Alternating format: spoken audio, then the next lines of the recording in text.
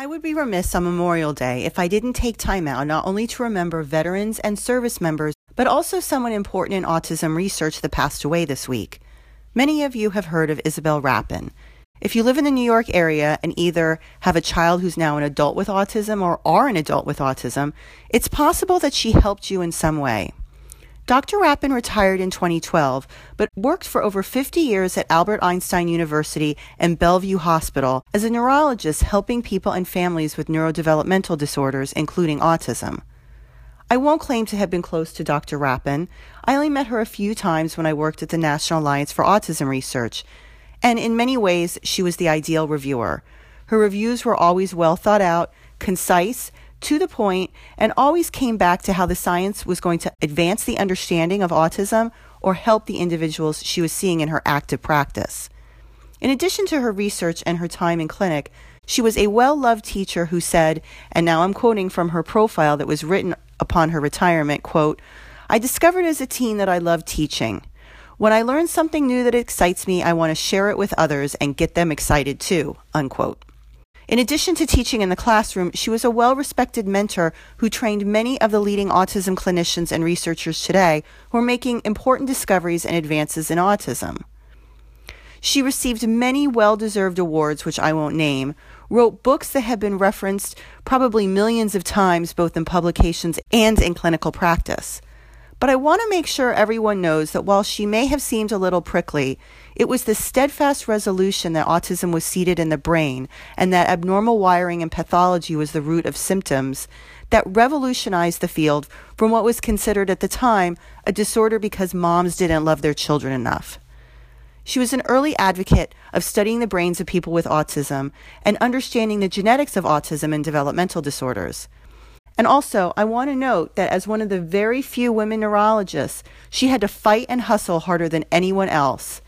In 2001, she wrote a short autobiography for a journal, and she noted that she was one of a dozen women in a class of 100 in her medical school in Switzerland. She served as an amazing role model, not only to her students, but to all women scientists. I want to share some advice she gave young students in that same autobiography. Quote, "The message I would give a young colleague is that child neurology is a wonderfully rewarding field, intellectually and personally, because of the families you will meet. In order to have it all, that is, be married, have children, restore and furnish an antique house," which I guess she did, "work in the garden, enjoy a lot of what life offers, and have a great job, you need a supportive and generous mate, adequate babysitting and house help, flexibility, good humor, and a nose for the unusual. Consider every patient a potential source of new knowledge. Describe what you see, pursue your interests vigorously, and learn to cut corners and prioritize. Find a good mentor, enjoy what you do, and be lucky." Dr. Rapin was 89 years old when she died this week. She treated many individuals who both landed in the hospital and those who were able to be treated and managed in the home. Even though children with autism are more likely to require psychiatric hospitalization compared to children with other neurodevelopmental disorders or psychiatric problems, not all children with autism are equally likely to be treated on an inpatient basis. Obviously, the costs are higher with inpatient care, and I'm not so sure any person or family member with autism wants to go into the hospital. So a group of researchers this week examined factors which increase risk for being put in the hospital. They compared those who have an autism diagnosis and received inpatient care with those who had not received any inpatient care using two different cohorts. They found that, as you would expect, things like lower IQ and lower verbal ability and higher autism severity increase risk of being put in the hospital at some time. People put in the hospital also had a higher number of comorbid psychiatric disorders, especially mood disorders. Surprisingly, though, repetitive and restrictive behaviors were not associated with being hospitalized.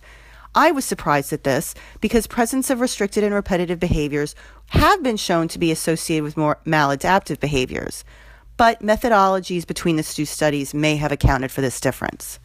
When the researchers controlled for other variables, a particular trait called higher social affect severity increased the risk of hospitalization.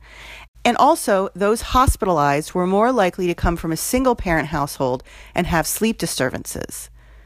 The single-parent household finding is especially important because these families are already carrying a high burden, with one parent bearing most of the responsibility. The authors point out that maladaptive behaviors increase the likelihood of hospitalization when their severity exceeds the capacity of the family to cope, and this will be different for individual families.